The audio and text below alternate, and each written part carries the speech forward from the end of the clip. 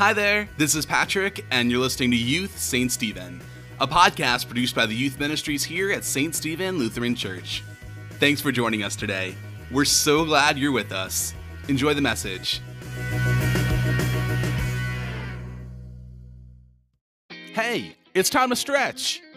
If your faith were a muscle, how flexible would it be? Could it stretch to your knees, your shins, your toes? Or are you not even sure you have any faith to stretch in the first place? Just like your body, if you want a faith that is strong, growing, and capable of carrying you through difficult challenges, you're going to need to stretch it. It might be fun, it might be challenging, but it will definitely be worthwhile. In our series, we'll discover 4 different ways we can stretch our faith from Paul, the author of the book of Romans, and a man whose life was completely transformed by Jesus. Thanks to Paul's words, we know we can stretch our faith by making a commitment, by starting something new, and by letting something go. We can even stretch our faith when we feel like we failed. So tell me, are you ready to stretch? We can learn a lot about faith from the way God designed our bodies. Just like your muscles, if you want a faith that is strong, growing, and capable of carrying you through difficult challenges, you're gonna need to stretch it. If all you can do right now is reach your knees, that's okay. But if you ever want to stretch all the way to your toes, you'll need to start a new habit, like reaching a little further every day. That may not feel like much, but it will make a difference. When it comes to our faith, the same thing is true. God doesn't ask us to have superhuman flexibility from the beginning. He just asks us to keep stretching a little more each day and trust that transformation will happen. Last week, we said the first step in stretching our faith is making a commitment and sticking to it. Today, we'll see a second way we can stretch our faith so God can help us grow.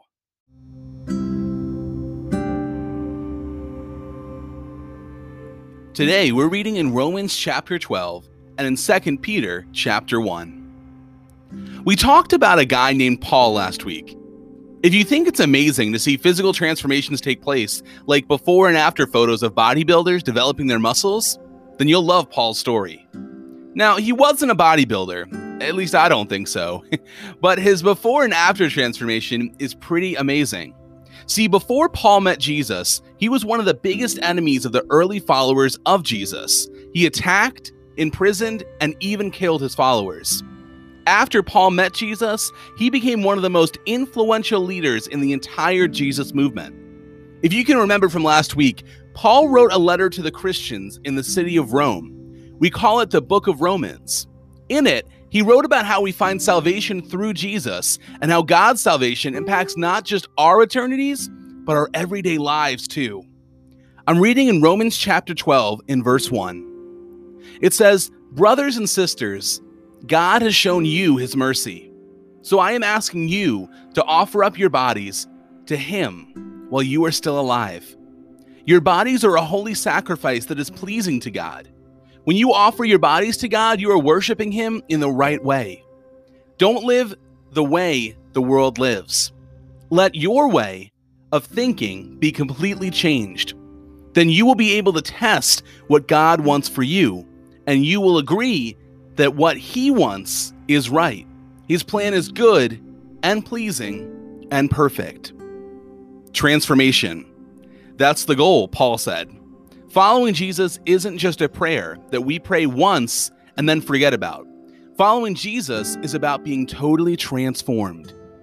As followers of Jesus, Paul said we shouldn't look or act like everybody else because God should be transforming us from the inside out. Only God can transform us. But there are some things that we can do to make it easier for God's transformation to take place. For example, a new spiritual habit that I started is praying before I get into bed. Because for me, when I get into bed, I kind of forget what I want to pray about. So before I get into bed, I sit down, I write down what I want to pray about, and then I go to God and ask for that prayer. When I started this new habit, it was kind of hard to train my mind and body to adopt a new behavior. But over time, things changed. That habit not only got easier, but God began transforming me in brand new ways. I learned that while God only can transform me, I still have a role to play in my own transformation. If I want my faith to grow, I might need to kickstart that transformation by starting a new habit or discipline.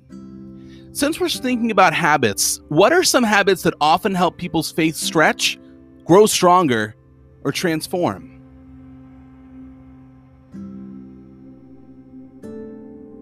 Paul wanted his fellow Jesus followers to be transformed by God. But what does that actually look like?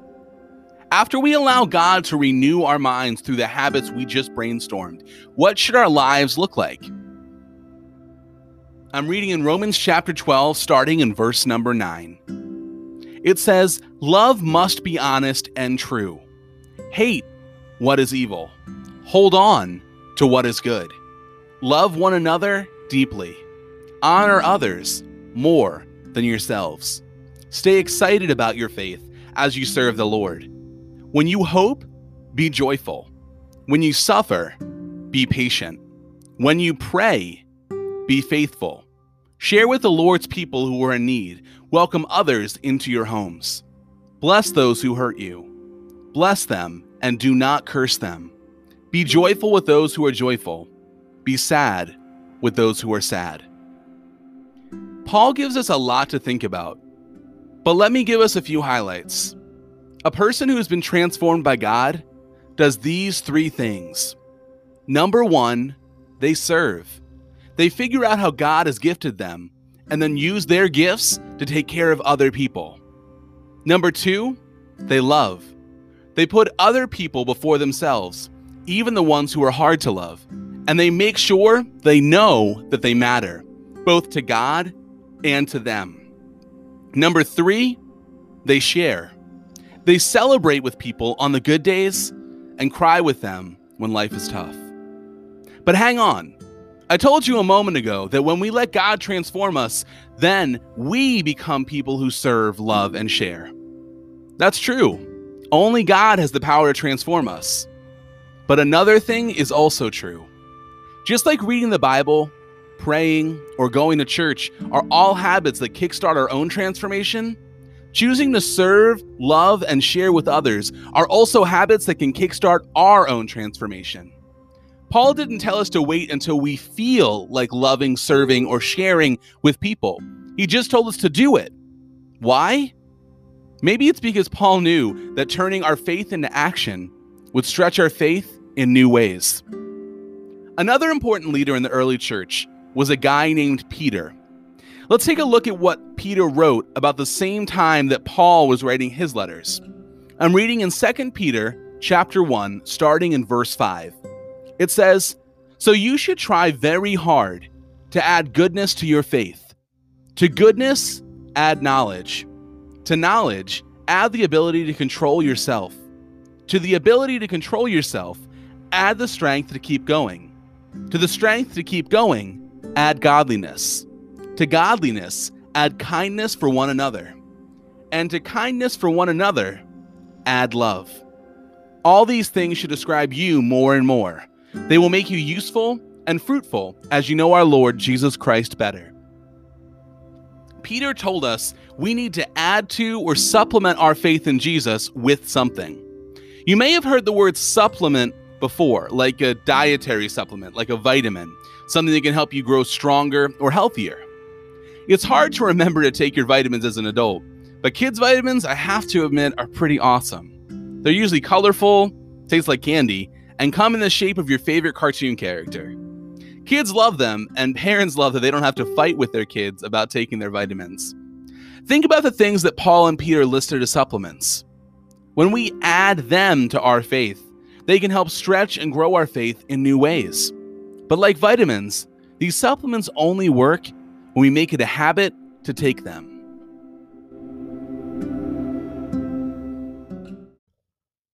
When we think about ways to stretch our faith, we usually come up with ideas that are all about us or our personal relationships with God. Now, do not get me wrong. Those are important habits we need to develop.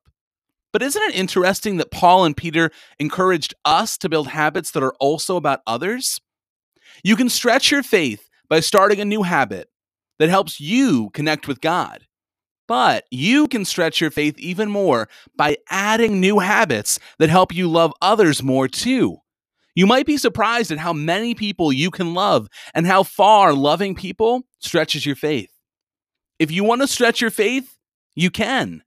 When we start new habits like spending more time with God, loving others better, or taking our vitamins, we grow. Remember this big idea. You can stretch your faith by starting something new. I want to give you the opportunity to commit to stretching your faith again. Even if you thought about this last week, maybe you have a new commitment you want to make today. A commitment to start something new. Every week of our series, I'm asking you to make one of 5 stretch commitments. This week, which stretch will you commit to doing? Number 1, show up. To start, maybe you'll commit to showing up next week, or even for the next 2 weeks, to listen, discuss, and consider how God might want your faith to be stretched. Number 2, follow Jesus. If you've never made a commitment to follow him, today might be a great day to start. Number 3, love God. Maybe you already love God and you're pretty committed to following Jesus, but you want to grow in your relationship with him. Maybe you want to spend more time with him or struggled with the same mistakes over and over again. If that's you, maybe today is the day you start something new by starting a new habit that helps you connect more deeply and regularly with God. Number 4, love others. Maybe your relationship with God doesn't feel like the problem, but you could really learn how to love other people better. Maybe you have a pretty close relationship with God, but now you need to add to your faith by starting a habit that helps you love others better. Number 5, ask questions. If you're not ready to make any of these commitments right now, that is okay. If you have questions or doubts, or you want to know more about why so many people have decided to follow Jesus, this is a safe space for those questions. You may not ever find every answer you're looking for, but there might be something new for you to discover. Only God can transform you, but you can kickstart that transformation by starting a new habit. Whether your new habit is about loving God, loving others, or both, I hope you know that the smallest habits often have the biggest impact over time. If you want your faith to grow and be strengthened, remember that it doesn't happen overnight. It has to start somewhere, and it can start today with a simple stretch. You can stretch your faith by starting something new.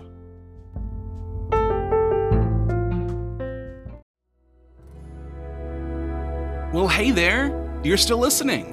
You are the true MVP. Give yourself a nice pat on the back. We as a ministry for today's youth pour our heart into these episodes, and when someone goes all in and listens to everything we've got, it makes our heart shine. So thank you for listening. If you liked what you heard, share it with a friend. Send them a text or a snap, and feel free to post us on your story. Let us know what you thought about today's episode. You can send us an audio message on Anchor. We'd love to hear from you. Thanks again for joining in and spending some time together. We can't wait to see you again. Check out what else we've got for you at ststephen.org/youth. And remember, God loves you no matter what. See you soon.